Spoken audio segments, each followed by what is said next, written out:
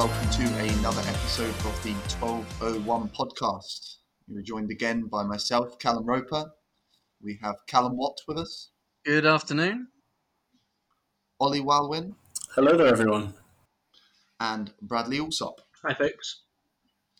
Now, we took a week off owing to our own calendars being rather busy as we're getting back to normality or whatever that may be.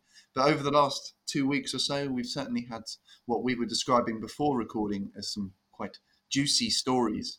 So we're going to kick off with COVID, which seems to be ever present in our podcasts and in the news. And obviously, many of us have heard that we are fearing a second spike, and it appears that second spike is currently materializing. The press has been reporting a number of figures over the last few days about the rising number of cases across the country, with a number of experts predicting a 1.7 R rate across the country as an average. So obviously we've seen local lockdowns implemented. We've seen a number of measures to slow the spread of COVID, and I'm assuming the government was trying to stop it full stop, but then we've seen shops opening up again. We've seen people gathering in groups that they shouldn't be gathering in. We've seen a number of people taking the mickey with the rules. And now the government is starting to backtrack on opening up the economy as they've been describing it. So as of tomorrow, the 14th of September, the new rules in place are that 6 people can gather indoors or outdoors. No more can gather than that.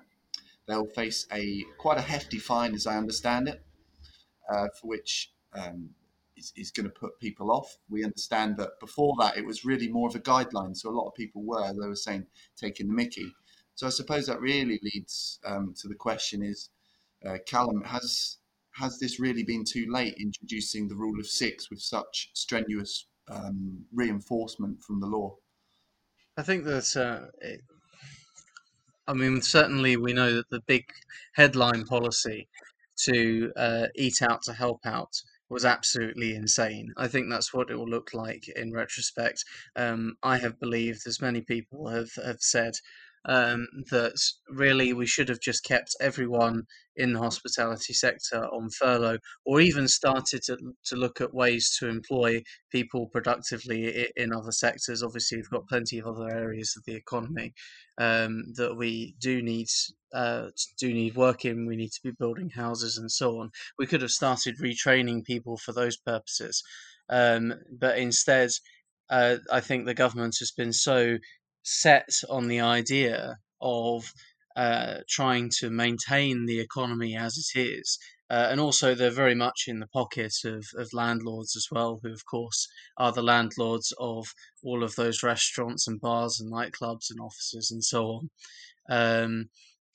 They want people to go out and eat out to help out the wealthy capitalists by putting themselves at risk. We've been saying this for months, ad nauseum and so on. And so no one should be really surprised to hear that second wave is coming. I think most people thought it would come in sort of mid to late September. And hey, look, it's mid-September. And suddenly the government is starting to look at reintroducing lockdown measures because it has to. Even this government, which has so much contempt for public opinion, that they wouldn't even allow that they won't allow any ministers to resign for any reason, or even their chief strategic advisor, Dominic Cummings, when he blatantly breaks the law and breaks the lockdown rules. Even when they will protect him, even after all of that, they probably couldn't survive the same sort of death toll that they allowed to happen earlier this year through their own incompetence. So we can see it's mid-September. It's quite a warm day today, to be fair, but we have had a few cold days. The temperature's dropping. That's fertile ground for the virus to begin spreading again as the weather gets colder, and therefore the risks will increase. So these measures have been introduced, this new rule of 6, which is entirely arbitrary. It could have been 5, 7, 8. It doesn't really matter. Ultimately, in a few weeks' time, we're probably going to have to go into another lockdown again. And it is all because this government wanted to open up the economy again. And the sinister thing is that they must have known that this is what was going to happen. The whole way along, they've had very talented scientists advising them, both officially and unofficially, that all of this would happen. As we keep saying as well, places like New Zealand are doing fine because they went for a zero COVID strategy. They wanted to try and eliminate the virus, which is what you should do when you're facing a plague. This government has decided, along with many other capitalist governments, to just try and manage it, and this is the inevitable outcome. So we absolutely shouldn't be surprised that that's where we are, because that's what the science is telling us. Absolutely, and I suppose as you mentioned about this second lockdown coming in potentially in the next few weeks or so, it seems to me almost inevitable that that will be coming. It seems to me that we're on the road to another lockdown. There's sort of talk of, I know Johnson was talking about it all being over by Christmas. We've all heard that rhetoric. That's a historic thing. But actually, it seems like we might see a peak of around Christmas, and potentially people not being able to see their families at Christmas, which is incredibly unfortunate. But if it's necessary to stop the spread of COVID, then so be it. Bradley, over the last week or two, you've been quite vocal about the scapegoat that the government is currently using to blame for this rising COVID cases. Yeah, I mean, it's bread and butter approach by the Tory government, isn't it? And it's exactly what we've seen over the last 10 years. I'm going to say it's a neoliberal approach to public policy, isn't it? It is blaming the individuals for what's happening rather than looking at the systemic or the failures of the government. This idea that young people, essentially, this is what we're being told to swallow. We're being told that young people, from late teens through their 20s, are not really taking the virus very seriously. Now the official lockdown is over, and they're able to get back to some sort of normality. They're taking that to a ridiculous length. They're all out partying every weekend. They're not obeying social distancing. They're not obeying household rules. They're not wearing masks. All this stuff. It's utter rubbish. From my perspective, and I know it's anecdotal, but actually, I think younger people are more likely to take this seriously than older people. Out of the people I know that might subscribe to some mild variant of a conspiracy theory around COVID, or a more of the let's go with the herd immunity sort of strategy, and who gives a fig who else dies before we get to that point. Out of those people I know that endorse those views, they are overwhelmingly older white men. I cannot think of a single instance where I know a young person personally, someone around my age, that has not taken COVID seriously and has not endorsed measures to prevent it. And obviously, there are some out there. There must be, but the idea that young people, on the whole, are less likely to be taking this seriously than older people, I just don't see the evidence for that. It doesn't chime with my experience at all. And of course, there's lots of reasons why, because obviously cases are going up amongst young people predominantly. The data does show that, but there's lots of reasons that we know things are happening and why that might result in that before we start assuming that young people are all going out partying without masks and without social distancing. First of all, younger people are more likely to be in precarious employment, so they're less likely to have the luxury of being able to work from home, and if their boss is asking or telling them to come back into work, they're less likely to be in a position where they can resist that to some degree. Secondly, they're more likely to be in industries that require them to be in, or maybe have even been in throughout the whole pandemic. So the hospitality industry, fast food, working on the shop floor. Young people are much more likely to be in those positions. So, in essence, what we've got is a government that is telling people it's their civic duty to go back to work. We're almost being criticised for working from home now. So, young people have done that, maybe responding to what the government's saying, maybe responding to pressure from their bosses. They've gone into work. They've done what they've been told is their civic duty. So we can prop up all these Pret managers in the middle of in the middle of the major metropolitan areas, and now that is quite obviously that's going to lead to a rise in cases. Everyone was saying that as soon as the government were coming out with those statements. Now that's happened. Suddenly, it's the fault of young people. Suddenly, young people are being irresponsible, and the advice from the government, the condemnation from ministers that appear on TV about people being too lazy to go back into the office, all of that's forgotten, and it's the fault of individuals being selfish or not obeying social distancing rules. Frankly, it's disgusting. I think for this government to try and avoid responsibility to the degree they have throughout the pandemic, and I think it's only going to get worse as the cases mount up and as the weeks go on. It's clearly a government that's got no handle on the situation whatsoever. Has failed to tackle this virus and is now seeking any scapegoat it can get to distract away from its failures. Yeah, Callum, you just wanted to come in? I was going to say, it reminds me a bit of the during the last Labour governments, where the Tory press basically spent a decade building up resentment against people on benefits, mainly by finding isolated, very egregious examples of people who were either committing fraud or had some arbitrary excessive number of children, and had flat screen TVs and all those sorts of things. They seem to be trying to attempt the same trick by placing the blame for the second spike on young people in the way that Bradley has described, because they will find the odd example of a group of kids probably who have decided to have a house party, and then that will be used to try and tar everyone else. And I understand why people want to go out and party and things like that, but you can see this insidious media trick of twisting things, when in fact actually most people in general, by the way, not just young people, are actually self-isolating. I don't know. I've maybe seen a couple of parties. I've got over 1,000 friends on Facebook. I've maybe seen a couple of parties in the last few months. Most people are staying at home and haven't seen their friends since the beginning of the pandemic.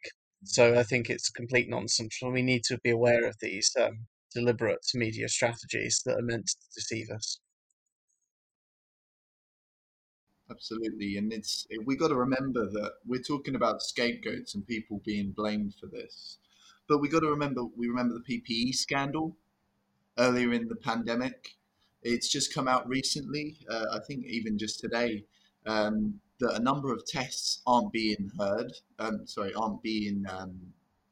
actually tested in time, so the sample itself can't get back with a proper result. And we're actually having to send off a number of tests to other European countries because we don't have the capacity. This world-beating capacity is not there. So where is the accountability for the ministers? Where is the accountability for the government when it seems to be that the ordinary young person, or indeed anyone else, just trying to get about their life, just gets constantly poked with the stick, telling it's their fault for hundreds of thousands of people dying in this country, when actually the responsibility is with the government. Ollie, you wanted to come in? It's something we've seen a lot last week, where the track and trace system, which we've been told is world beating, and as you say, people can't even get a test. The most vulnerable people in society aren't able to go 50 miles away to their closest test. It's an absolute joke. And our cases are on the rise again, and it's looking really scary. And we need the government to actually give us a service that works, rather than just outsourcing more public money to dodgy contracts without due diligence. Well, when people have asked for a test, they've been actually told to go 600 miles away, which is just insane in some cases. And we've been told that the COVID testing shortages are caused by people getting them when they're well. And we've been told that it's because of young people that cases are on the rise.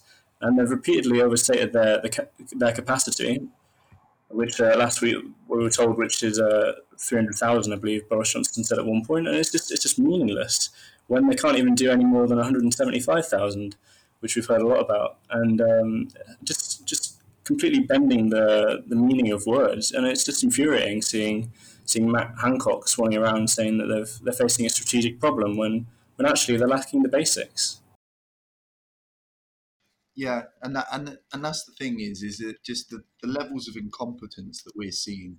I can't remember who said it earlier, but the fact that no ministers have resigned for any of the scandals that we've seen, it's outrageous. It really is. And that's not to mention all the other cock-ups we've seen in terms of the A levels, in terms of the GCSEs and the BTECs.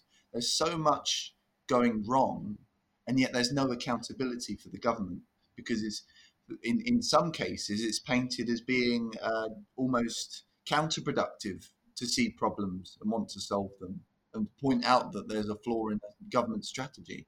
Bradley. Yeah, I think the question of whether we're going to go into another lockdown or not, because I think Callum, said it was basically inevitable. I don't know if it is. I think the government's going to do everything they can to avoid a national lockdown.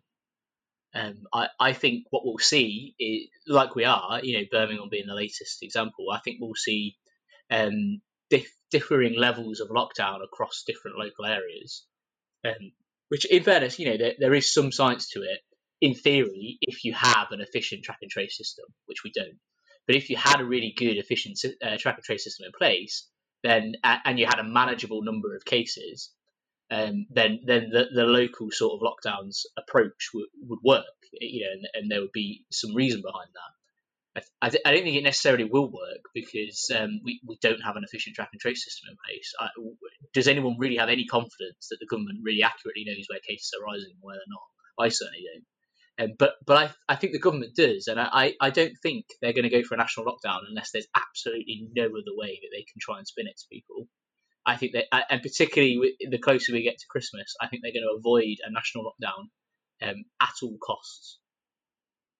And I can understand it completely, but the issue is when you then look at the rising number of cases in London, for example, you cannot implement a local lockdown on a borough by borough basis, nor can you implement a lockdown, say, within the M25 or the boundaries of Greater London. It's impractical without having a national or even, I would call it, a regional lockdown. You would have to look at the southeast instead of simply doing it borough by borough, because it's impossible, because it's so integrated. It's impossible. I would say that really with the government obviously trying to avoid shutting businesses down again, the government trying to avoid upsetting their chums is trademark Conservative policy. Was it the St Ledgers races yesterday as well? We saw them going ahead, a bit like how Goodwood was one of the trial events when we were looking at getting crowds back into sports. So we've got to remember that the interests for them is not necessarily wholly about public health. They seem to be more worried about the economy, more worried about their own position as well in the government. They're more worried about the polls and looking good, as opposed to numbers of people that are dying and the numbers of people that are also being scarred by this. The long-term health impact of COVID is still being investigated, but we have to remember there is a number of people that have caught COVID and are still feeling the impact of that, whether it be respiratory, whether it be in terms of inflammation on the brain, and the impact of that going forward is yet to be understood, and we still don't appreciate that. Exactly the impact that could have on people going forward. So, Ollie, you wanted to come in? Yeah, just the point about the way that they're polling and whether these tactics of subverting the blame actually work. I mean, the Tory government have just spent the last month bribing people to go out to restaurants, and they're forcing kids to go back to schools, teachers and kids. They're getting they're busy pushing the back to the office kind of propaganda. And then in a poll recently, of the two, who do you think who do you blame the most for the recent rise in cases? And the public have said that 63% of the public have said, in the poll, 31% think the government is to blame in the most recent rise of cases, and 63% think the blame is on the public and probably on young people. So we know that these tactics work. Yeah, yeah, and that's the thing is that it's been spread in the press and on social media and by a number of high-ranking figures that it is the public to blame. Apparently, the public are only doing what they're told, especially people we spoke about earlier, people in precarious employment situations where there might not be necessarily a big union present in their workplace. They've been demanded to get back to work as soon as possible or face the sack. And that cannot happen because they shouldn't actually be doing that, as we've spoken about before on the 1201. So it's government policy that is somehow managing to shrug off and deflect any blame whatsoever for government policy. But as we say, we've been speaking about the media and scapegoats, which brings us on to our next topic today. As some of us may have seen, Extinction Rebellion have held another protest. They've recently gone fairly quiet. We saw the banners on bridges around Lincoln in the last couple of weeks, but now this is their first sort of national campaign where they've had a real impact that's really caught the headlines. They set up a scaffolding and a roadblock outside some of the printing presses for the Murdoch empire, stopping a number of these big newspapers getting out. A number of people complaining that they couldn't get their Sun on Sunday, complaining that they couldn't get their daily broadsheet.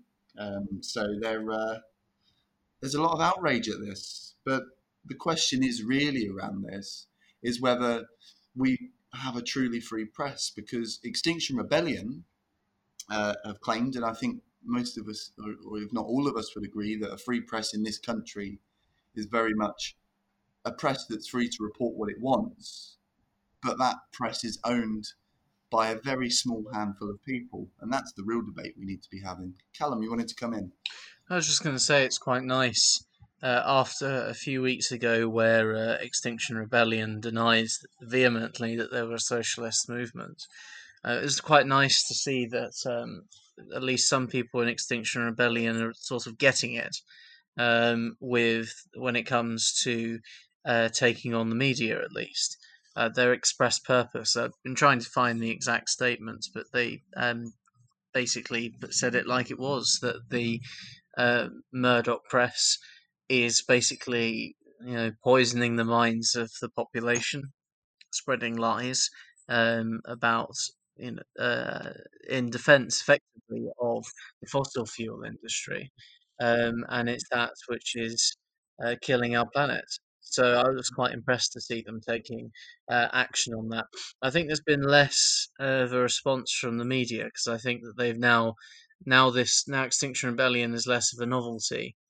I think that they have moved to a position of trying to ignore them. So we will see probably less of Extinction Rebellion appearing in the media, but all power to them. They're actually doing an excellent job, and I think we should support them. Absolutely, and it comes back to, I've always found it interesting that they claim to be beyond politics.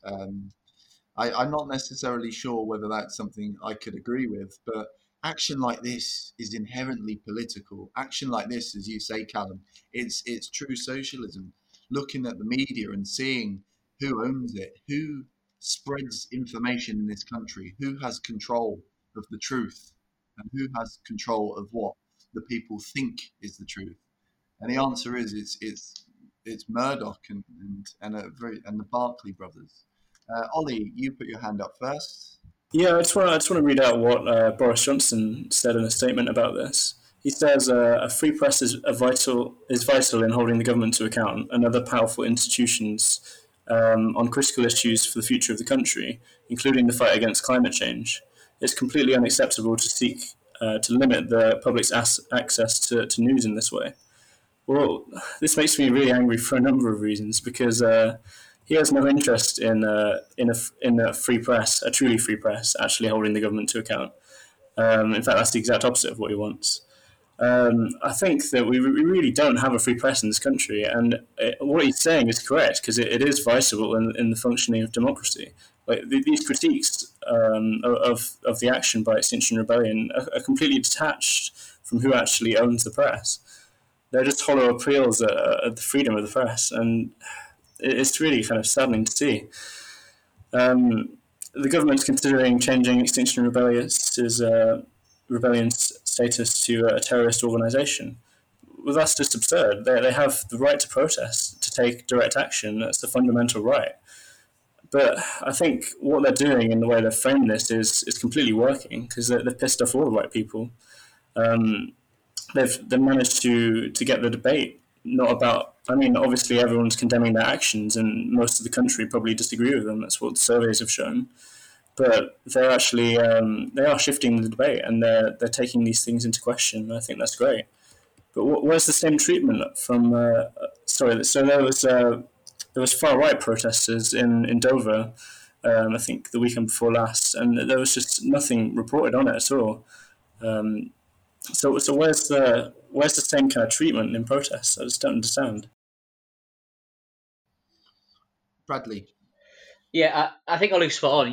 We don't have a free press in this country. It's just not true. Only in a very narrow liberal democratic sense, in a capitalist liberal democratic sense, can you describe our press as free. And that goes for democracy in general in this country. We can really call ourselves a democratic country in a very limited, set of liberal institutions sort of way. We have the right to vote, we have the right to free speech, that sort of thing. But those are very limited. That's a very limited amount of society that's actually under democratic control.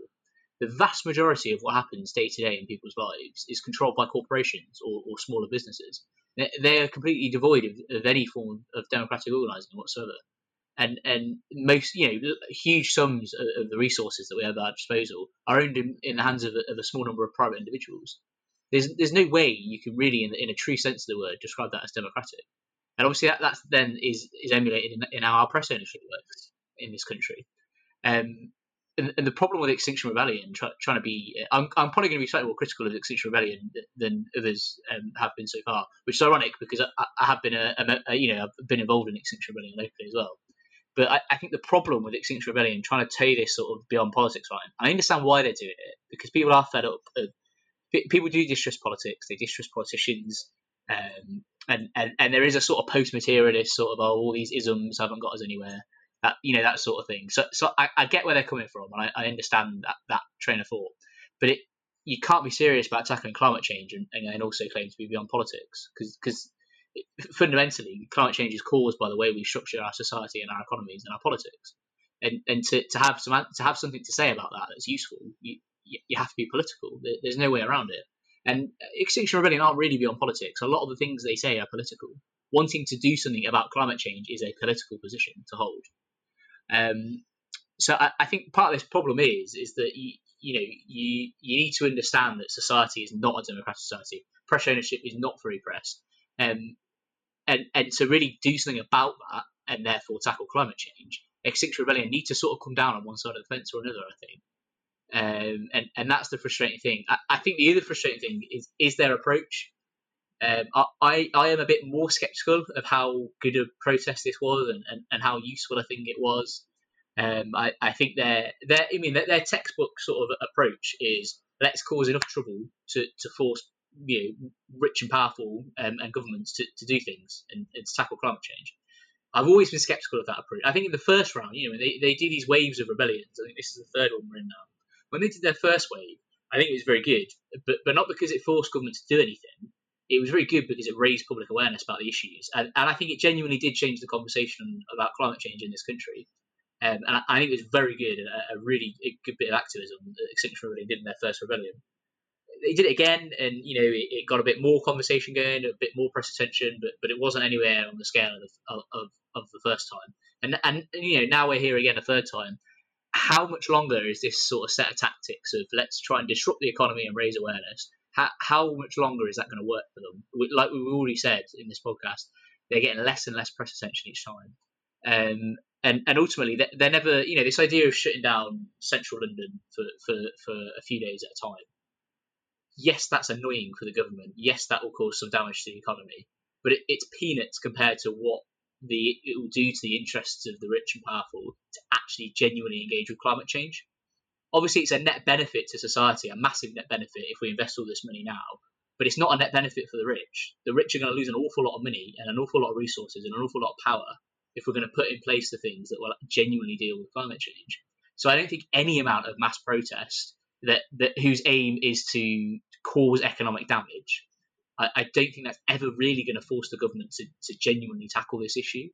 I think what it would require is sort of general strikes on the level of the 1920s, that sort of thing. If we're talking about mass disruption, but of course that means organising within trade unions and taking a side within the political debate. Callum. I think something that has to be acknowledged, and I don't know what the next stage is for direct action in this country. I'm not, as I think I've explained before, I'm not from a direct action background. But something I think from a more abstracted standpoint, I suppose, clearly needs to change, because in part, something I want to highlight is that the discourse on peaceful protests in this country has changed alarmingly, I would say, mostly in the last couple of years, but also over the course of a decade. Now, I was watching a couple of weeks ago. I can't remember why or how this came up, but I saw a clip of Peter Mandelson, if you remember him. He had some green goo thrown over him by protesters. This would have been something like 2008. And that could have been something toxic. It could have been acid. It could have been poisonous. In the end, as I say, it was just basically some flavor, some green dyed liquid. He came out again and said, "Well, I've cleaned myself up. I'm going to get on with what I'm doing. But you know what? I respect her right to protest, to do that to me, and so on." The lady wasn't even arrested.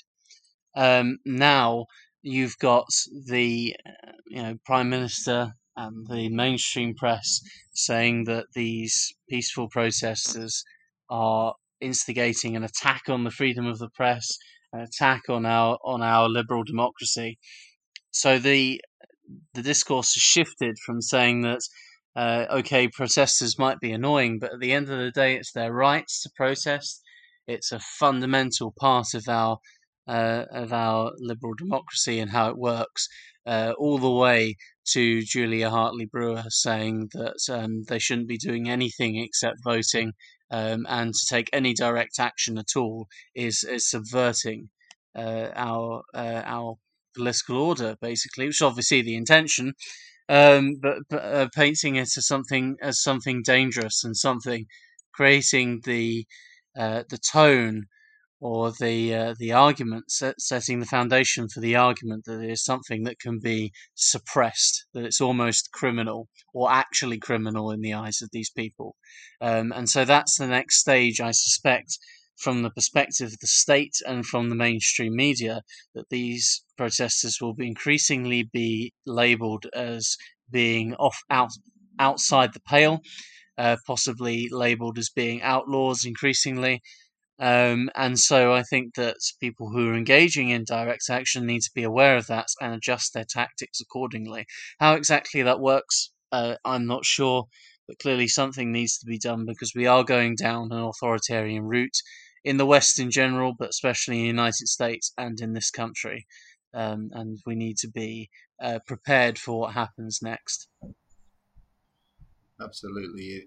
It's incredibly concerning. As somebody that strongly believes in the right to protest, somebody that's attended protests in the past, it's so worrying. It really is.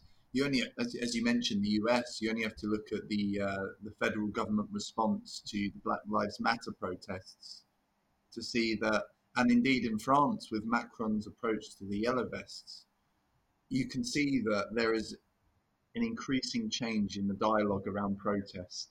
That in some case it's a case of you can't protest like this because the real protest should be at the ballot box. And that's a classic argument we've been told before. And I think a number of people, including the likes of Julie Hartley Brewer, have said that over the last few days, that the real protest is at the ballot box. That would be great if the ballot box was a fair representation of the country, if it wasn't a first past the post system, if it was actually proportional to what people actually wanted and what people were demanding. But if I'm honest with you, that's just that, as we know, that has a real flaw when we say that the electoral system itself is broken at times. People cannot seem to get what they want because the system wouldn't allow it. So when we have protests, it's a way not instead of voting, but it's a way on top of voting for people to express their opinions, for people to turn around and say, I'm not happy with this. I'm not happy with how this country is being run. I'm not happy with climate change. I'm not happy with racism. And people have a right to protest, and people have a right to stand up. And you're completely right that it is incredibly worrying what we're faced with.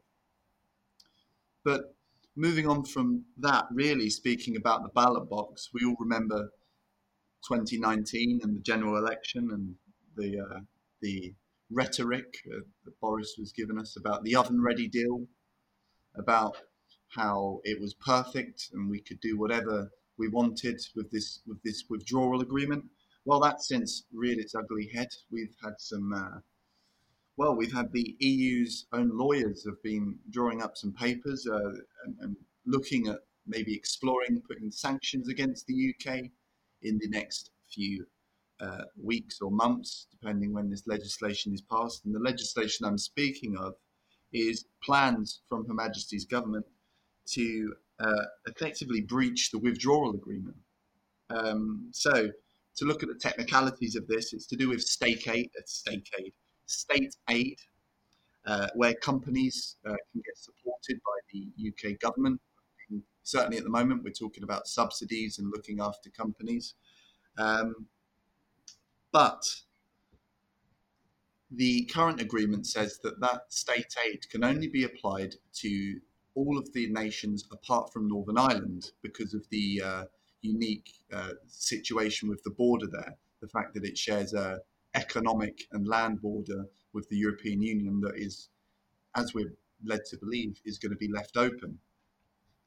So the EU has then said, well, actually, you can't be supporting your big companies. You can't be supporting industry in the UK with subsidies because the nature of the union in itself means that you can prop up a business that can quite easily operate in Northern Ireland, then therefore operate in the European zone, in the European sphere of influence.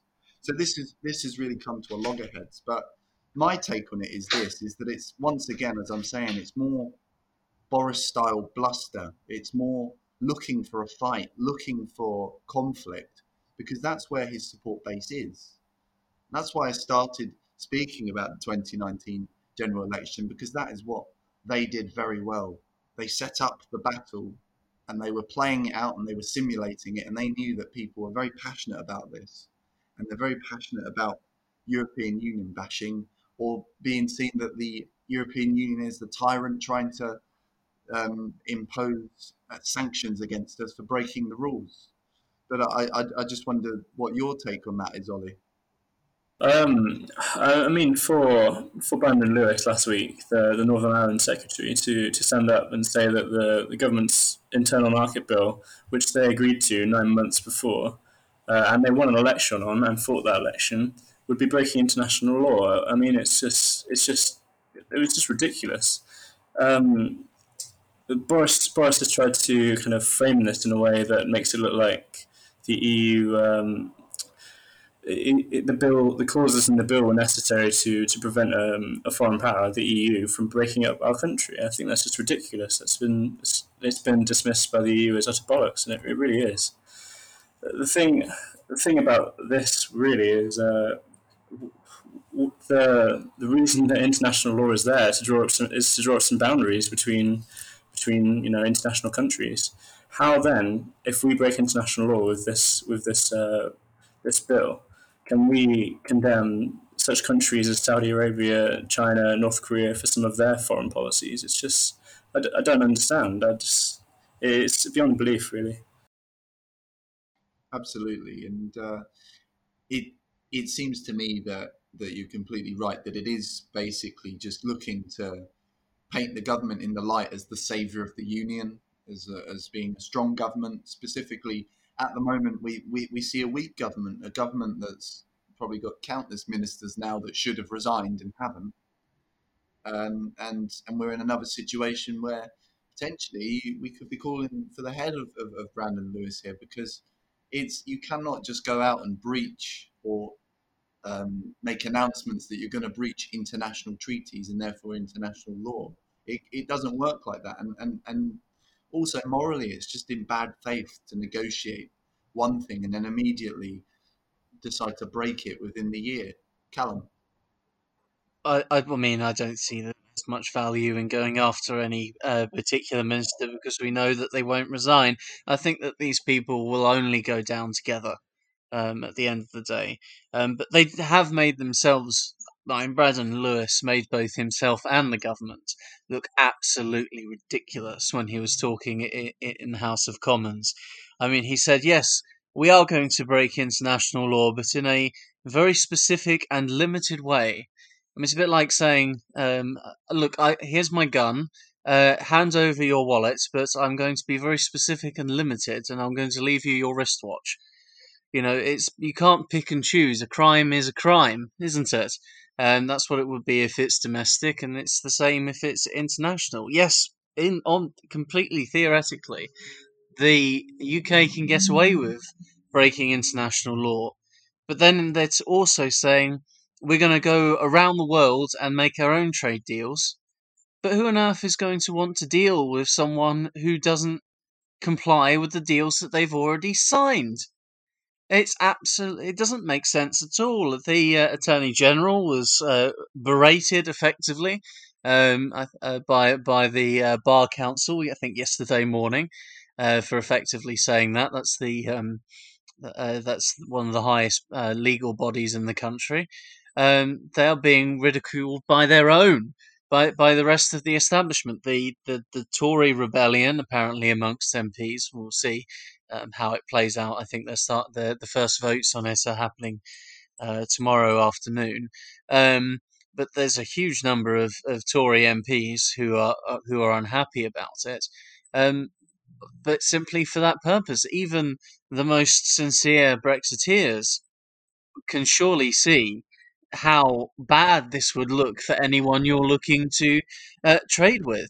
I mean, how's the United States? And we are, I believe, on the road effectively to becoming a vassal state of the United States, because we need to be part of some sort of economic alliance. And if it's not Europe, it will probably be the United States. But how is the United States, going to trust the UK not to renege on its deals if it is just going to pass unilateral legislation and decrees which undermine the agreements that they have already agreed? And it does actually have the prospect of cutting through this particular issue, although it's kind of dry on the surface, all of these laws and regulations and disapplying certain regulations and so on. But breaking a law, people do understand that, and I think that's something that needs to be repeated and repeated and repeated, because it's also dangerous as well, because the threats to the Good Friday Agreement, I think Bradley will probably know more about the implications for that than I, having lived in Ireland for some time and been an activist there.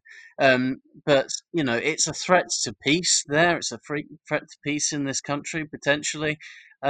It's absolutely insane that a conservative government, or a government that calls itself conservative and unionist, is doing, it seems, everything it can to break the steady stability of this country and to break up the union itself.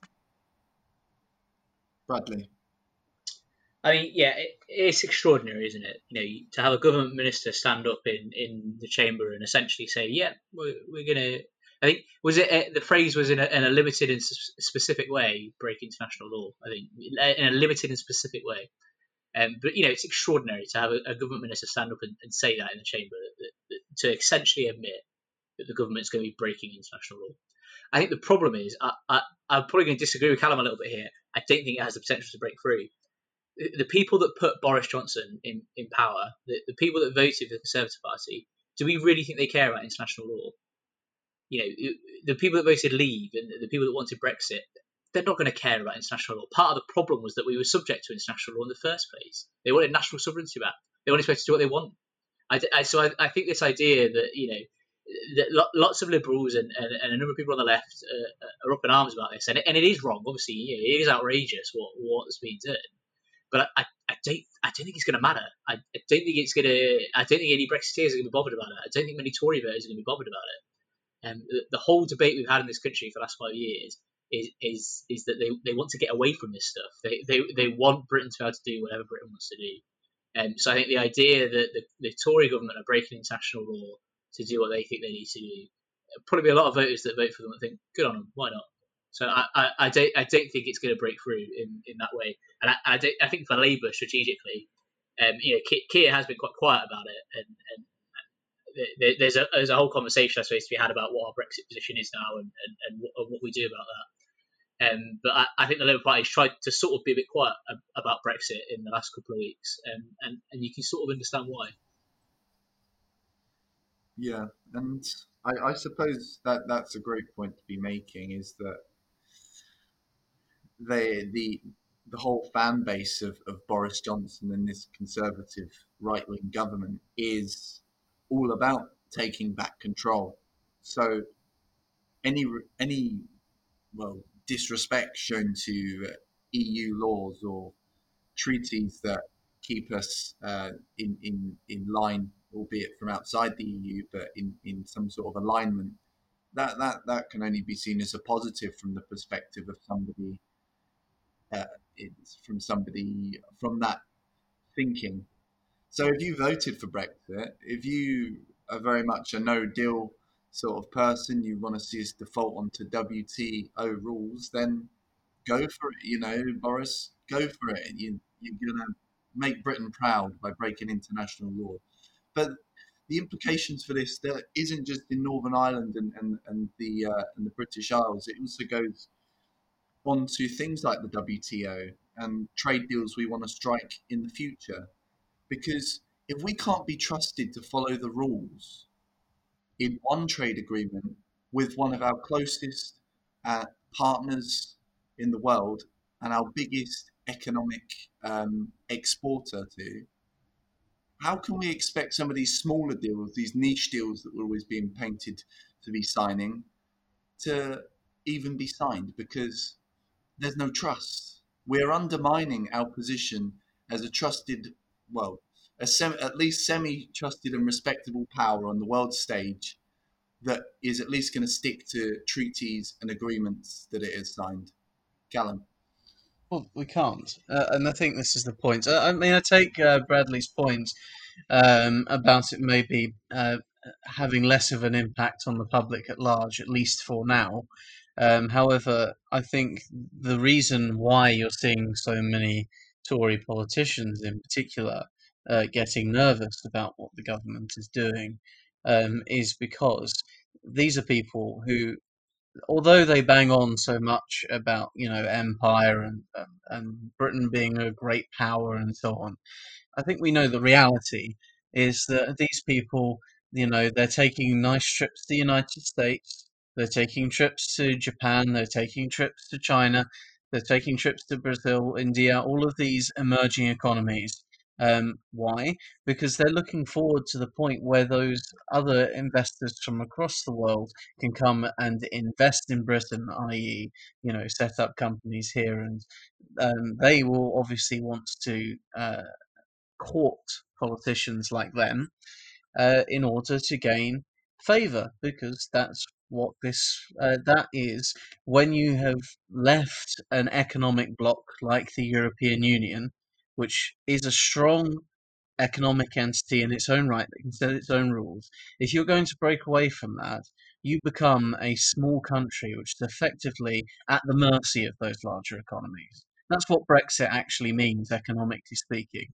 But these people don't care about that because they are the equivalent of the local politicians, say, in developing nations in Africa in the last century. They're entirely willing to sell out the people around them and their own economy and sell it to foreign investors, so long as they get a nice payoff. That's what they're thinking. And the reason this is a threat to them is because all of a sudden this is saying, well, now that those foreign paymasters are going to be thinking, well, is the UK state actually going to be compliant to our wishes under Conservative rule? Because this would suggest otherwise. I kind of understand in a way that the government wants more control over state aid, because if they do try and go down an economic nationalist route, which I don't think they will, I don't think it's really in the Conservatives' lexicon to do that in their toolkit. But they will need to prop up industry because it's going to collapse, because it's so, at the moment, it's so dependent on foreign investment, which is going to disappear if we get a hard Brexit. So I think those are the battle lines. It's very, very interesting to see Boris Johnson, the leader of the arch neoliberal party of the world. Remember that Margaret Thatcher's Conservative Party led the world in establishing neoliberalism in this country, and America sort of followed suit. He is leading that same party, and he seems to be personally going down a very economically nationalist route by just sort of trying to ignore international treaties and sticking up for state aid and so on. But that is contrary to the wishes of his own MPs, who are looking for a very different economy, a sort of Singapore off the coast of France. So those are the battle lines which are being drawn in the Conservative government at the moment, and it will be very interesting, as we often say, because it's completely out of our hands, to see how it all plays out. And I think maybe Bradley's right that maybe Labour should stay out of it, but we should also be condemning the breaches of international law, because I think when the shit does hit the fan, economically speaking, we will need to be able to say that we were there saying, I told you so. Absolutely, and I think that that's actually something that's been painted as the Singapore of Europe, as something that we heard quite a lot during the Brexit campaign in the following months and years. Was talking a number of people of that persuasion, of the neoliberal class, talking about Britain becoming this Singapore. But we also have to remember that there is already overseas territories under our control that are effectively the same mechanism. So it would only be formalising it on mainland Britain. But anyway, with the ongoing Brexit saga continuing to go on, it's quite nice that it's come back. Actually, I've missed Brexit because we've. You never thought you'd say that, did you? Oh, I know, yeah. Well, it's like a memory from a simpler time. Exactly. Trade deals were so much nicer to talk about, weren't they? Yeah. So I think we'll wrap up there. We're coming near to the end of our hour. So, any closing remarks, anyone? Callum? I think I've said all that needs to be said. Just stay safe, everyone, and hopefully we'll still be here next time to talk to you again. Ollie, any closing remarks? Anything to note? I just think this week will continue to be a very interesting week in politics, and stay safe, everyone. And Mr. Allsop, anything else? Yeah, don't have meetings of more than 6. Don't impede don't impede the workings of our excellent free press, and don't break international law. I think that's a message we can all agree with. Thank you very much for listening, and we'll see you again next time with whatever political shenanigans have come out of this Conservative government. Thank you.